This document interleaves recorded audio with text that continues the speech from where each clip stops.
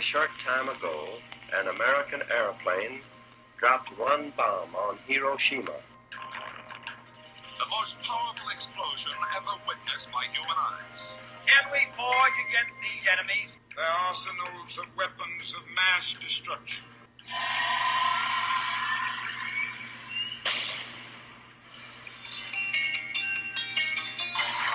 Historic moment for the international community. First multilateral nuclear disarmament treaty to be concluded in more than 20 years. Delegates, ladies and gentlemen, I now declare the Treaty on the Prohibition of Nuclear Weapons open for signature.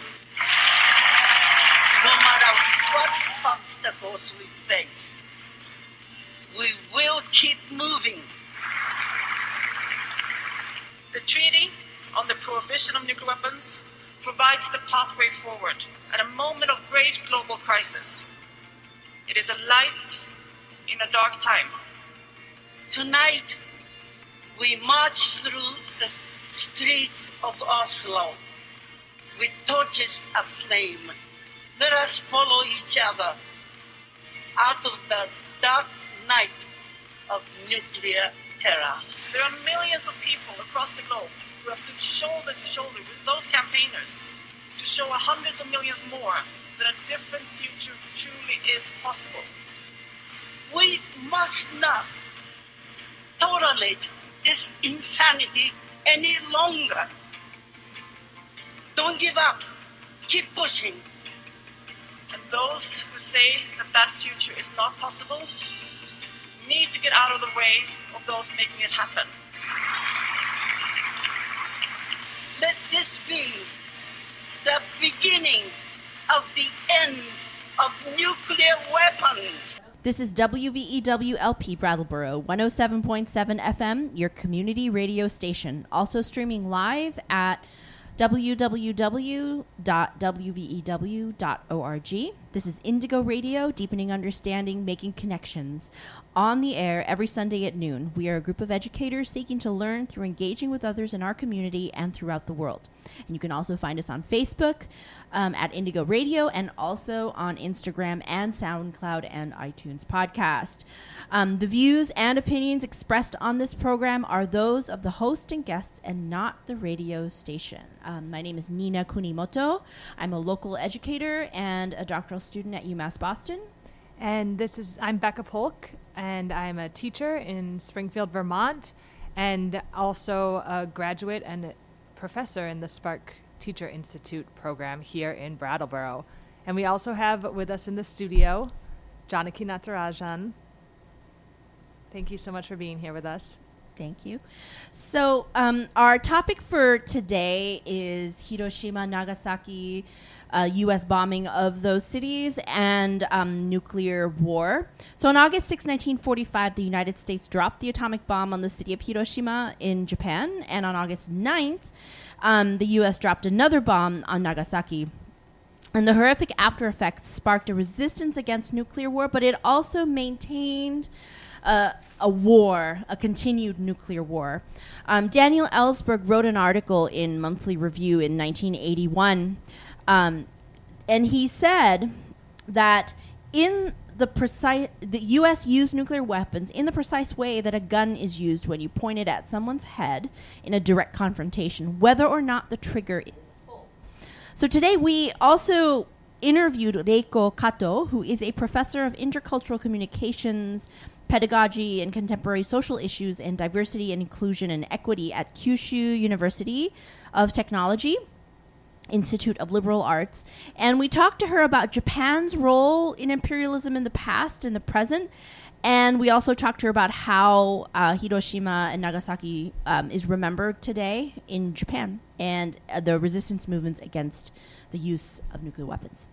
So the clip that you heard at the beginning of our show was from an organization or group called the Habakusha Rebellion, and they are working to get as many people they can to sign on to a petition right now so that we can ban nuclear weapons, so that they will never be used. The elimination of nuclear weapons is their ultimate goal. And we'll talk a little bit more about this group later on in the show.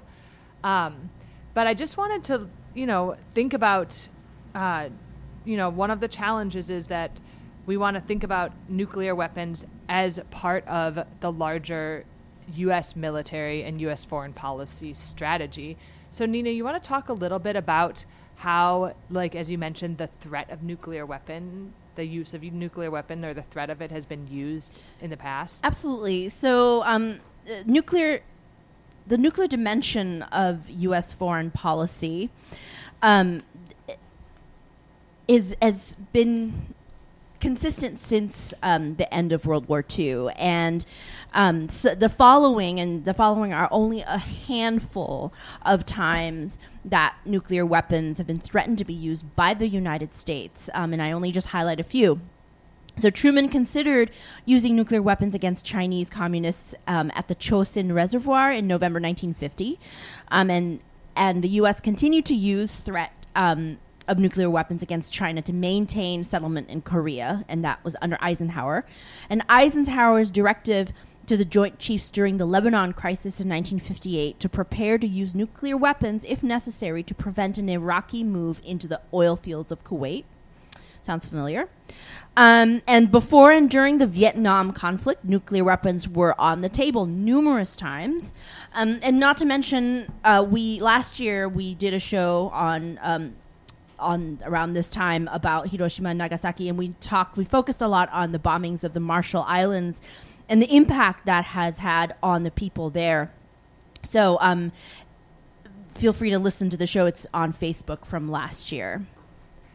So as the world commemorates the U.S. bombing of Hiroshima and Nagasaki, the question for us is really, knowing the horrific nature of nuclear war and the use of nuclear energy with the plants blowing up, the real potential threat to all of humanity is known. So why have we not abolished the use of nuclear weapons?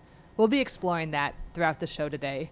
We're going to go to an interview right now with one of our friends who is in Japan, Reiko Kato, and we'll jump right in. She introduces herself. Yes, my name is Reiko Kato, and I'm teaching at university in a very rural area in South Japan. And I teach engineering students the courses like intercultural communication and diversity, inclusion, and equity. It's basically preparing the students to work with people from different cultural background. I've been in my position for, I think this is my 4th year at the university. Which university is it, and where in Japan? It's called Kyushu Institute of Technology, and the main campus is in Kitakyushu City, but my campus is in Iizuka City, in Fukuoka Prefecture. And I also want to point out to our listeners that you are a PhD, and you got your PhD at UMass Amherst, and you're also very connected to Brattleboro. So, yeah, thank you so much for being on Indigo Radio today. We want to just always hold dear in our heart all the people who were killed when the U.S. dropped the bomb on Hiroshima and Nagasaki. And to start out our interview, we wanted to know how these, the bomb dropping, the U.S. bomb dropping on Japan, how is this remembered in Okay. Japan today? How it's remembered in Japan? Well, it's been 74 years now, and every year in August we have the peace memorial ceremonies in both in Hiroshima and Nagasaki, and it's been like a traditional thing that we always do. I also know that there's a group called Council Against Atomic and Hydrogen Bombs, and they organize marches going all over Japan, visiting all 47 prefectures, delivering peace messages. And also, like the Iizuka City where I live, in the morning of August 6th, that they make a public announcement asking people to join the silence memory. But I feel it's becoming more like symbolic. It's just we automatically do it. But what I feel is that we are not enough. There is not enough talking about it among ourselves. What do you think needs to be talked about more that's not being talked about? No, being talked about any experiences. Well, I understand that the survivor is becoming very, very old, so it's really hard to. That one of the challenges. How do we talk about it? When I was a child, it was we would go to the school. We'll have school visits to Hiroshima or Nagasaki, and they would organize seminar with a survivor, hibakusha, and we will hear their first-hand experience of Genbaku. But now they are becoming really old, like 80, 90 years old, and it's getting harder to hear those stories. So the challenge is how do we pass on the memory to the next generation. But when I talk about it, it's not my experience, so it's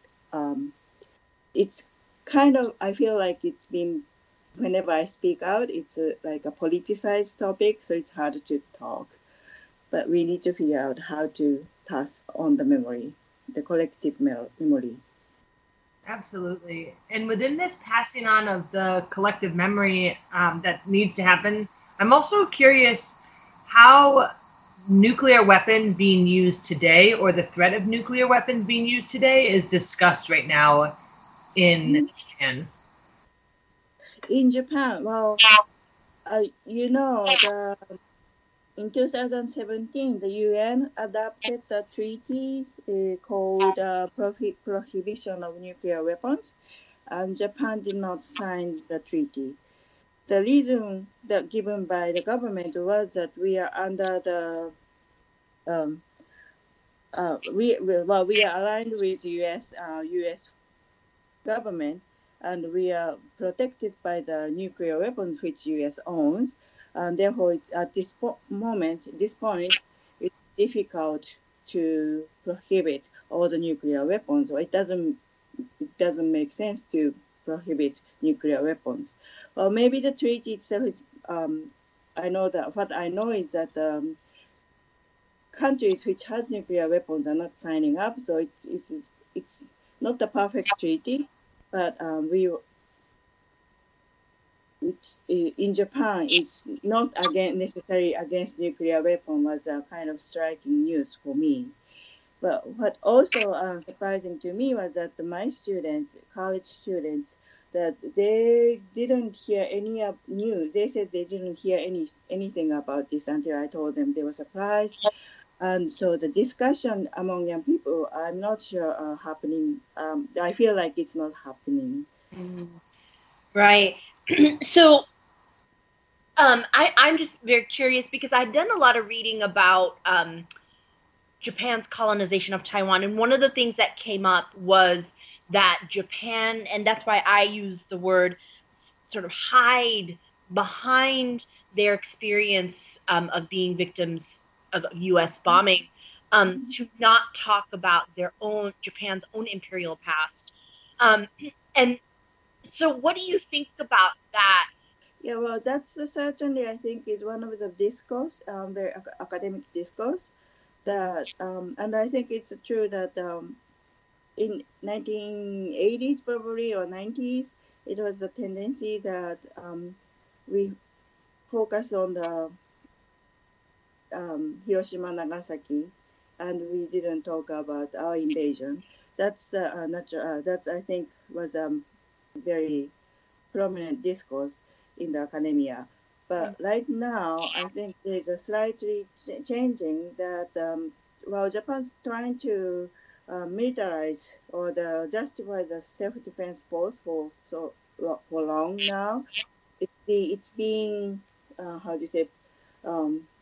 prevented because we have the Article 9 Constitution, Japanese Constitution, which is a peace article that it doesn't allow Japan to have our military. But the Abe cabinet has been trying since the beginning to amend the constitution, and now so the kind of like a public discourse is shifting. It feels like what Abe Prime Minister Abe is saying that all the country, well, I know it's not true, but all the country has military, so Japan should also have military to become a normal country. So the normalization, I know it's used in different contexts and it's not bad things, but normalization kind of like it's normal to do this. It's normal. The imperial past, it was a wartime, so it's normal things to invade, normal things to have people forced labor, normal things to have comfort women. It's a discourse that they are trying to, I think, it's create right now. So it's not. I don't feel. It's more like hiding, but it's more like saying it openly and making it like something like it's nothing special. So I think you had said it's more of a justification of Japan's actions against China, Manchuria, Taiwan, Philippines. Yeah. So I'm wondering if you could talk about any resistant movements that are happening throughout Japan in connection to the world to both the increased militarization, but also nuclear weapons. Well, I guess I shouldn't be saying we, but there are long tradition in Japan with the resistance against nuclear weapon and also the militarization. Since World War II, the public sentiment was that it was a so terrible horrific experience, not only for those that for people in the country that Japan invaded, but also for Japanese citizens, including Okinawans. So there was a public sentiment was like we should not repeat the history, and there's a tradition of resisting against government move. But I think the shift came in late 1990s that it's. And those people are still there. There are many people are still resisting, and it's certainly one of the strong resistance. But now it's becoming, I think, is more and more difficult to talk in public because of the censorship. You may have heard the art exhibition news that was closed. Cancelled because of the threat from I don't know whom, but many people. I heard like 200 threats per day. But hang on one second, just to give the listener a little bit of context. So you're talking about the exhibition of the comfort women yes. in Aichi Prefecture a week ago or this past week, and the government chose to shut the exhibit down because of the threats of protest. Is that right? Yeah, well, the government meaning the Aichi prefectural government, not the Japanese government. Yeah. Yes. That's so that's the atmosphere that I think it's freedom of expression or freedom of media, but in ourselves, I think there are more and more self-censorship. And it's becoming very hard to talk about. It's hard to talk politics in Japan to begin with, but it's becoming like whenever the Hiroshima nuclear bomb militarization is all immediately connecting to the comfort women issue, which is more becoming Korea and Japan economic problem is kind of at the base because they are trying to sanction each other right now, but they are using the issue to kind of shut people out. So it's really becoming hard to talk about. But I'm sure that people will continue to resist and will continue to move. But if you look at the Japanese media, it's really clear right now that who is reporting what news, and most of the resistance movement is not reported on the big news media, and rather that the more that attention is given to the resistance group. And how do you think this censorship connects to the Japanese's relationship with the United States and potentially their goals as allies in the world?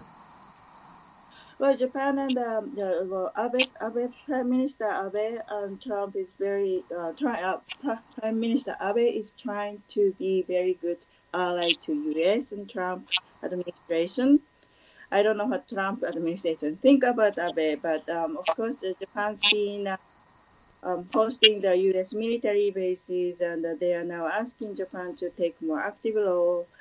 So it's influenced certainly by the U.S.-Japan relationship. 2013, Japan passed their own security bill, which allowed Japan to be more active in the military, not the military partnership, but also like exporting weapons as well. So I'm not sure if it's for the partnership's sake or for the Japan's economic sake that Abe is trying to change all this, but it's of course it's part of the U.S.-Japan relation. It's having a big influence on it. Mm-hmm. All right. Is there anything else you'd like to sort of communicate to our listeners? Well, one of the teachers teaching in Japan, I just would like to share that. So now I face big challenges personally, like how do I teach young people, especially Japan cutting fund in education for the universities, that we are asked to apply for the competitive funding to get our research project going. So, and one of the big funder is the Ministry of Defense, and it's been really a concerning situation. And be teaching at the Institute of Technology, the engineering students, I do every day feel that our responsibility is really heavy, that we need to teach students the social situation, what's happening in the society, and so that they can make right decision when they become researchers or engineers, so that their invention, their ideas are not used for the destruction, war purpose. And I really would like to have more of this kind of discussion. It helps me to clarify my thinking as well. So this kind of collaboration between not only people in Japan, but international collaboration, I think it's really important. And so I appreciate this chance that you gave me to talk today. Welcome back. You're listening to Indigo Radio, and if you're just joining us, our topic today is looking at nuclear weapons globally, but also to commemorate the U.S. bombing of Hiroshima and Nagasaki. And we just heard an interview with Reiko Kato, who is a professor of intercultural communications, pedagogy, contemporary social issues, and diversity, inclusion, and equity at Kyushu Institute of Technology in Japan. And she had talked to us about how Hiroshima and Nagasaki are remembered, and also how to remember and how to talk about nuclear war and weapons today. So we're going to go to a song break, and this song is by a Japanese artist. It was written in 1974, and it was actually the first song written by a Japanese person about the bombing, a U.S. bombing in Hiroshima and Nagasaki. Her name is Hibari Misora, and the song is titled Ippon no Enpitsu, which means in English, one pencil, and it focuses on a woman's final moments on August 6th, before the bomb drops.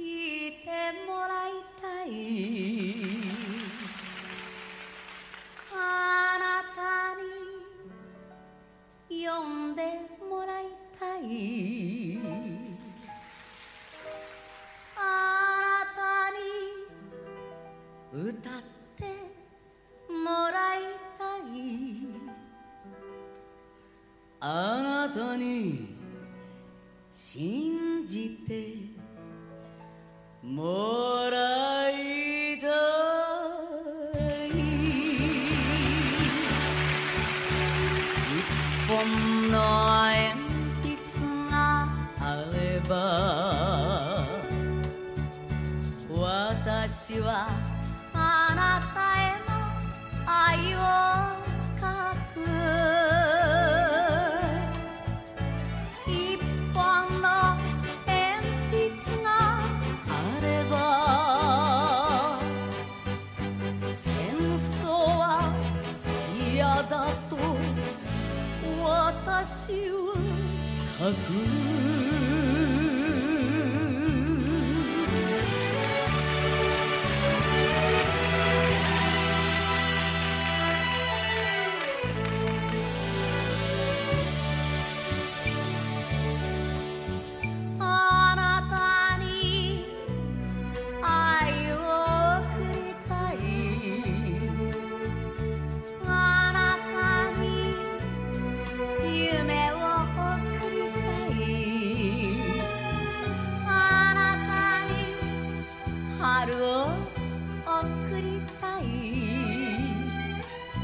あなたに世界を送りたい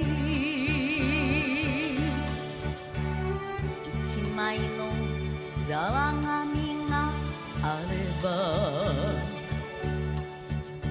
私は子供が欲しいと書く一枚のざら紙があればあなたを返してと私は書く一本の鉛筆があれば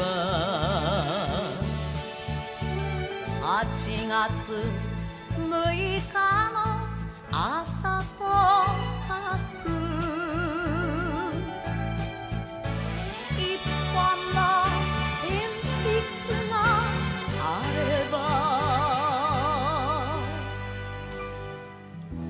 人間の命と私を書く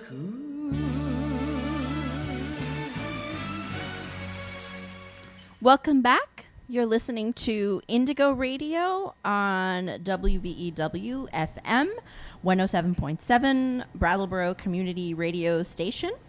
And our topic today is nuclear weapons, and we're commemorating the U.S. bombing of Hiroshima and Nagasaki.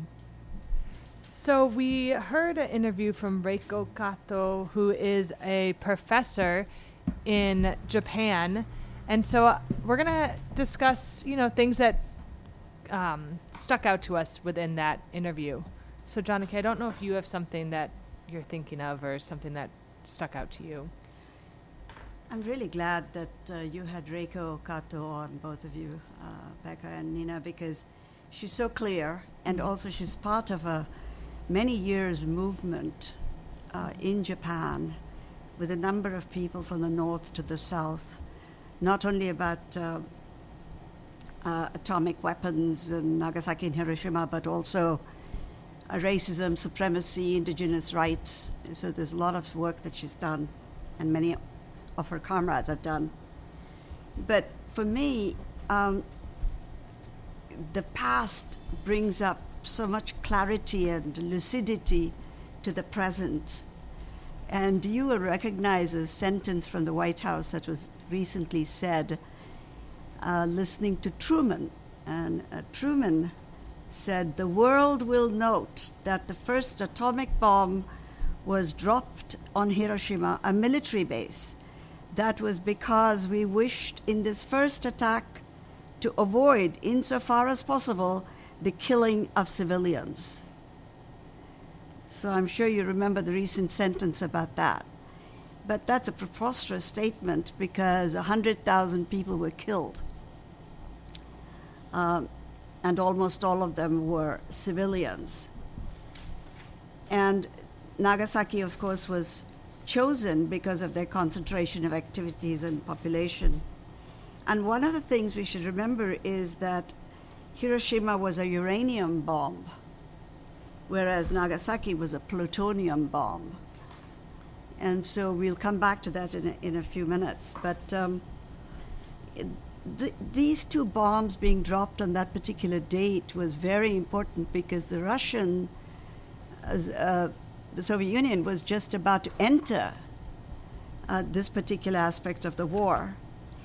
And the bomb was dropped just a day before that happened, which meant that Japan surrendered to the United States and not to Russia, which meant that the surrender meant that the occupation of post-war Japan and the Pacific Theater, as this was called, would be in U.S. hands. So I think, Becca, you were talking about the current situation with the Pacific, and that you're absolutely right. Yeah, I mean, last night I was watching the John Pilger film that was mentioned in the first show that Nina and Chris did last year about Hiroshima and Nagasaki, and an image just sticks out to me of the U.S. military bases described as a noose around China. Mm-hmm. And really, I see that as the beginning, Japan's surrender to the U.S. as the beginning of increased military occupation of the Pacific Islands. Mm-hmm. We're talking about the Philippines and Indonesia and East Timor and on and on and on we could go, right? And so for me, that brings in a different purpose of why the U.S. dropped the bomb on Japan. It brings in both the economic and the military strategy of the whole region, mm-hmm. that it wasn't just about Japan and an evil empire. Mm-hmm. And I guess, like, as you were talking, it just reminded me of Israel, because in that region, the Pacific, it's Japan. That's our main ally that helps us create that circumstance. And then in the Middle East, we have Israel to help us create a place where we make war and dominate. Yeah, and the other connection that I made to Israel is that idea of victimization, mm-hmm. Commemorating the horrible, real horrible things that have happened to people as a tactic to not look at the horrible things that a country is doing now. Absolutely.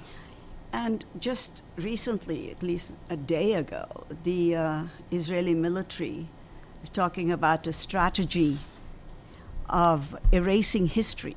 Mm.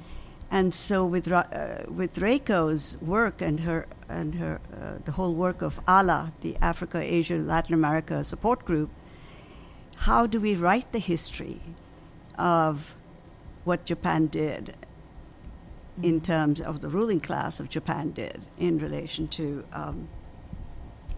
imperialism and racism and militarism. But before you move on, I just want to make a comment about that. This is something that, as a social studies teacher, I have a deep sense of shame in the way that the U.S. schools teach about World War II and about the U.S. involvement. And it's so much so that within the dominant thought, without even a moment's thought, people are justifying the attacks. We could go through all the different justifications that exist. I'm sure people are very familiar with it.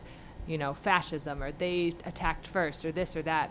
And it masks the real nature of U.S. imperialism and U.S. capitalism today. And the very glorification of war. Mm-hmm. In relation to social studies, people really should read the 20th Century and the People's History of the United States by Howard Zinn. And there's also a brilliant little book on atomic diplomacy by Gar Alperovitz, which I think people could look at. But I want to recall a question, if you will, of A.J. Muste. A.J. Muste was a revolutionary pacifist. And he said in 1941 The problem after a war is with the victor. He thinks he has just proved that war and violence pay. Who will now teach him a lesson? And so we should be very clear that with the control of the world's economy, the political economy, the war brought higher prices for farmers and higher wages within the United States. But what it does, and you remember Randolph Bourne's sentence, war is the health of the state. And the state is the executive committee of the oligarchs. And the war is the health of the state. Well, what does that mean? What does it do? The war rejuvenated American capitalism. The biggest gains were in corporate profits, which rose from $6.4 billion in 1940 to $10.8 billion in 1944, which is 4 years later. But enough of that was trickled down, if you will, to the farmers and the workers and so on, to add to their ideology of glorification of war. And can I add to I guess, neutralize any form of resistance against the system that created this? So we're going to go to a short clip. It's a woman's analysis about the U.S. war in Iraq and kind of putting into question what this so-called war on terror really means. We have an obligation to every last victim of this illegal aggression because all of this carnage has been done in our name. Since World War II, 90% of the casualties of war are unarmed civilians, a third of them children. Our victims have done nothing to us. From Palestine to Afghanistan to Iraq to Somalia to wherever our next target may be, their murders are not collateral damage. They are the nature of modern warfare. They don't hate us because of our freedoms. They hate us because every day we are funding and committing crimes against humanity. The so-called war on terror is a cover for our military aggression to gain control of the resources of Western Asia. This is sending the poor of this country to kill the poor of those Muslim countries. This is trading blood for oil. This is genocide, and to most of the world, we are the terrorists. In these times, remaining silent on our responsibility to the world and its future is criminal. And in light of our complicity in the supreme crimes against humanity in Iraq and Afghanistan and ongoing violations of the UN Charter and international law, how dare any American criticize the actions of legitimate resistance to illegal occupation?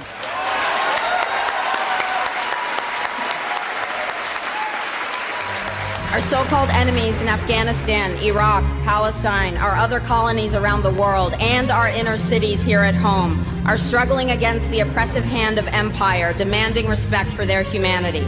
They are labeled insurgents or terrorists for resisting rape and pillage by the white establishment, but they are our brothers and sisters in the struggle for justice. The civilians at the other end of our weapons don't have a choice, but American soldiers have choices.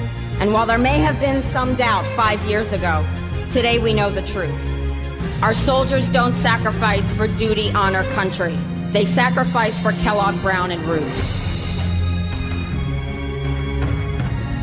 They don't fight for America, they fight for their lives and their buddies beside them because we put them in a war zone. They're not defending our freedoms. They're laying the foundation for 14 permanent military bases to defend the freedoms of ExxonMobil and British Petroleum. They're not establishing democracy. They're establishing the basis for an economic occupation to continue after the military occupation has ended. Iraqi society today, thanks to American help, is defined by house raids, death squads, checkpoints, detentions, curfews, blood in the streets, and constant violence. We must dare to speak out in support of the Iraqi people who resist and endure the horrific existence we brought upon them through our bloodthirsty imperial crusade. We must dare to speak out in support of those American war resistors, the real military heroes who uphold their oath to defend the Constitution of the United States against all enemies, foreign and domestic, including those terrorist cells in Washington, D.C., more commonly known as the legislative, executive, and judicial branches. Frederick Douglass said, "Those who profess to favor freedom and yet depreciate agitation are people who want crops without plowing the ground. They want rain without thunder and lightning.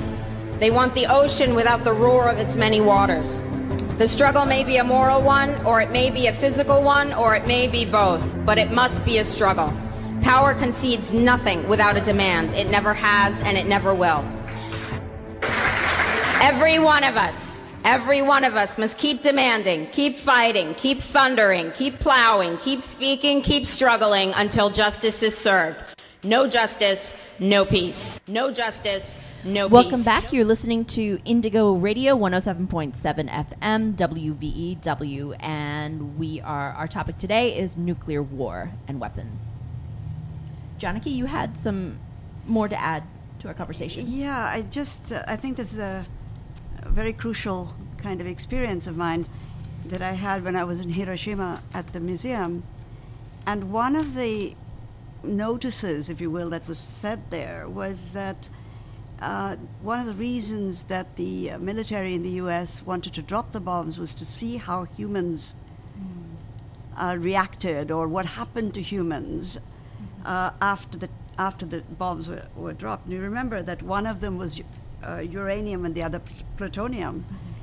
And so the dropping of those bombs really altered the way in which scientists viewed ionizing radiation. And that was a very, very important aspect of it. So this was, in a sense, experimentation, data gathering. At what expense? The dropping of these two bombs and different kinds of bombs to see what effect they had.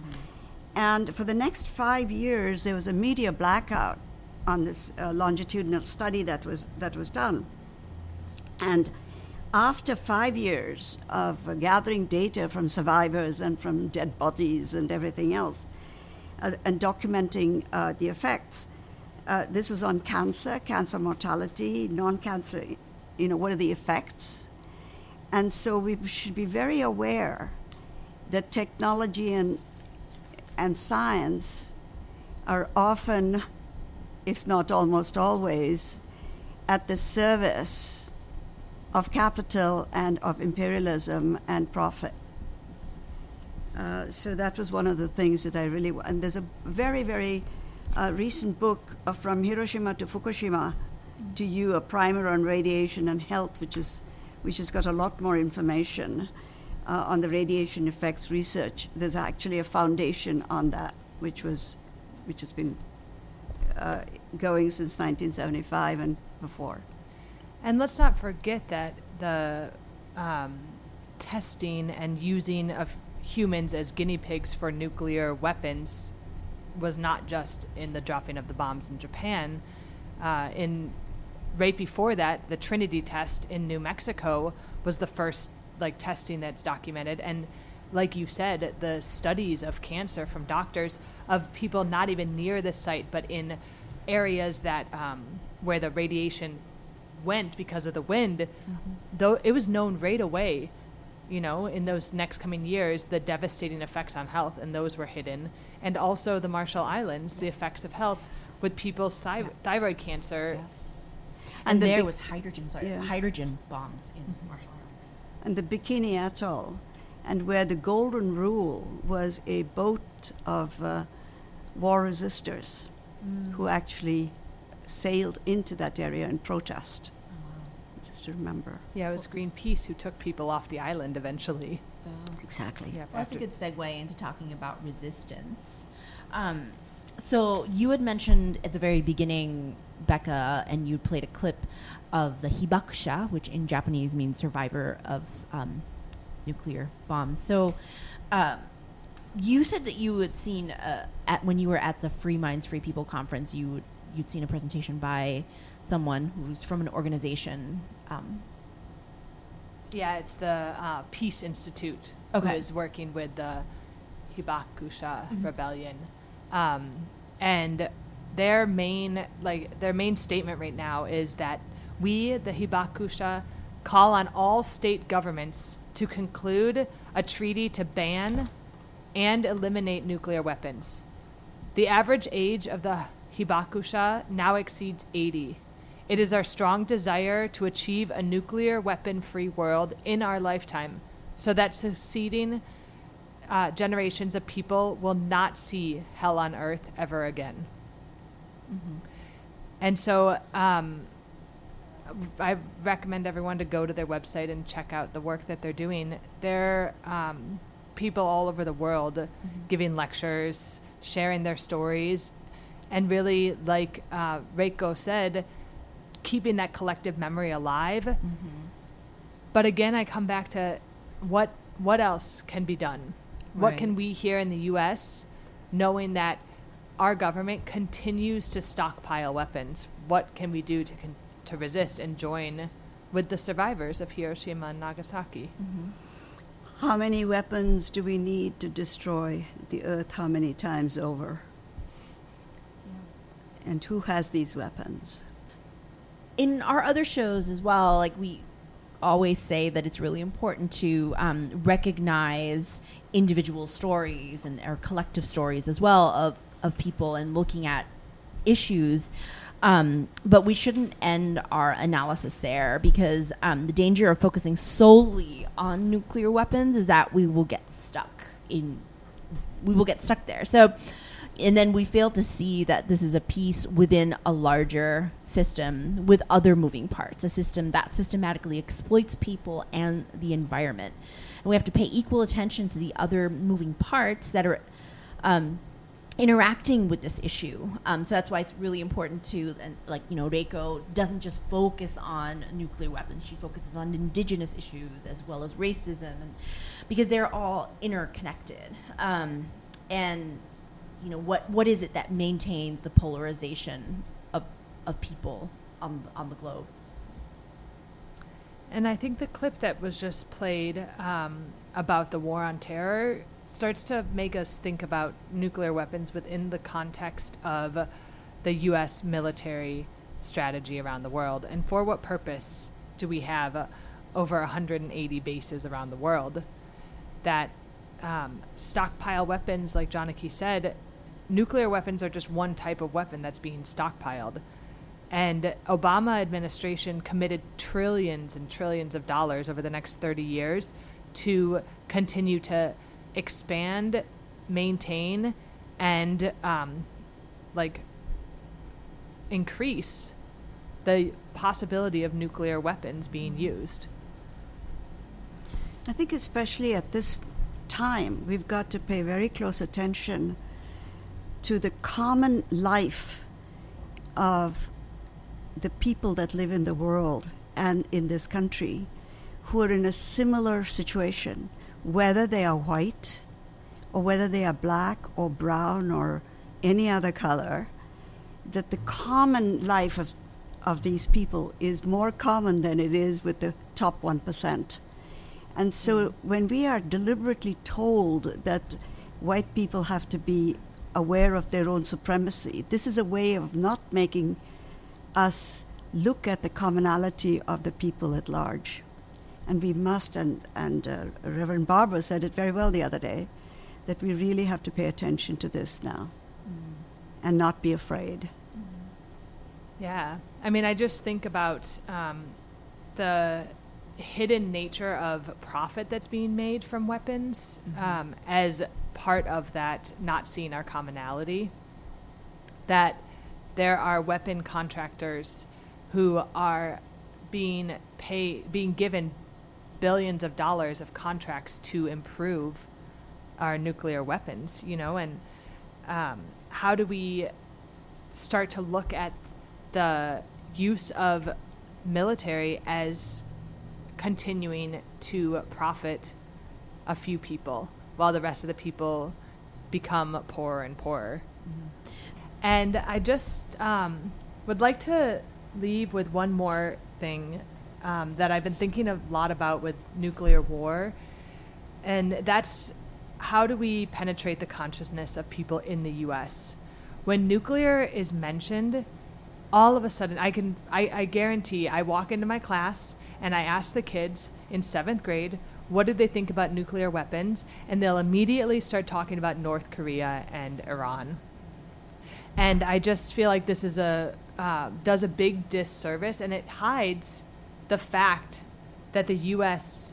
is one of the biggest arms dealers in the world, one of the biggest purveyors of violence in the world, and also is stockpiling and holding nuclear weapons and is threatening to use them when needed. And so I just think that, if we look at just alone, one type of nuclear arsenal that the U.S. has, it's called the Ohio-class nuclear submarine. So that this would be 14 nuclear missiles launched. The potential for 24 additional missiles and 12 independently targeted megaton warheads.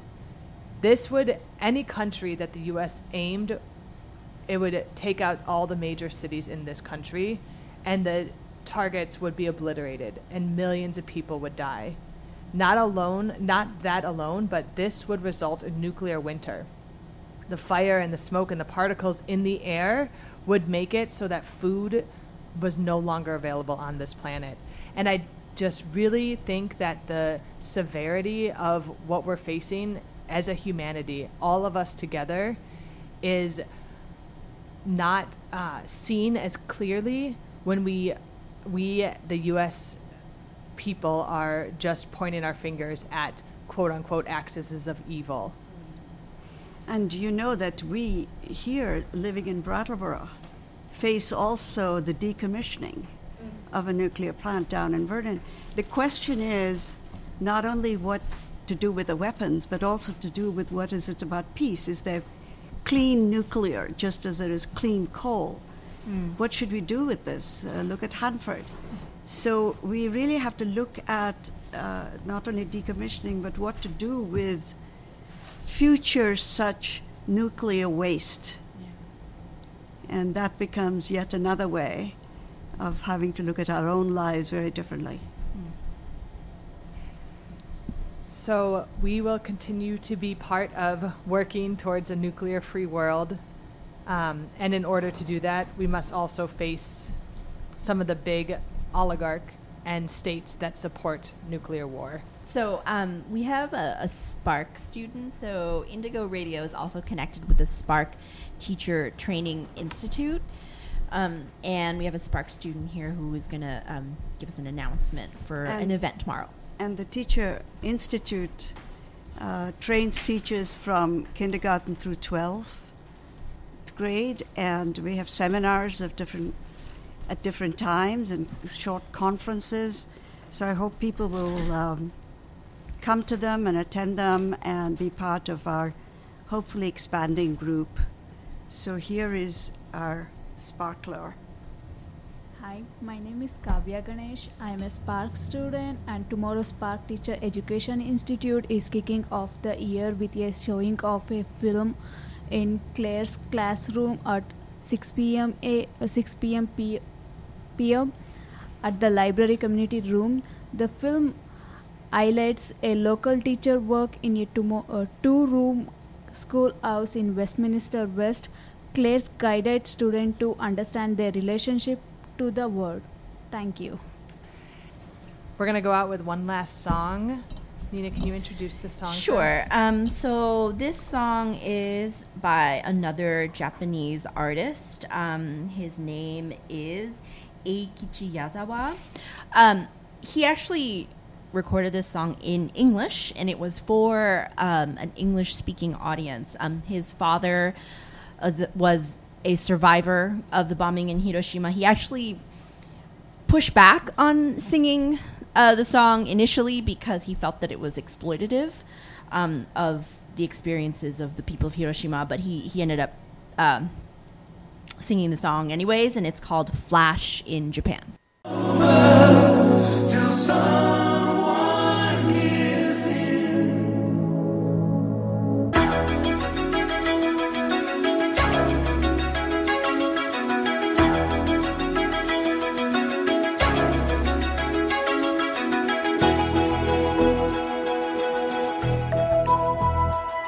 Did we learn a lesson?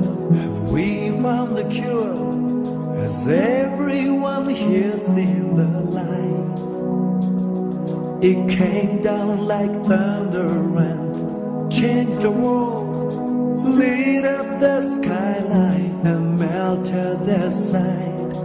No war is over till someone gives in. Is the fire in the sky? Is it war or thunder? Or is it just another flash in Japan? Is there heat in this rain? Will this be the end? Or is it just another flash in Japan?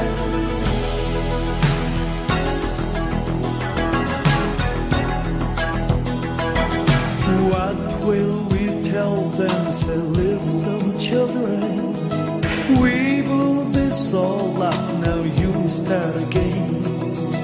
Morning is night now, and night is winter. Some things have changed, but always remember that no war is over till someone gives in. Is the fire in the sky? Is it war or thunder? Or is it just another flash in Japan? Is there heat in this rain? Will this be the end? Or is it just another flash in Japan?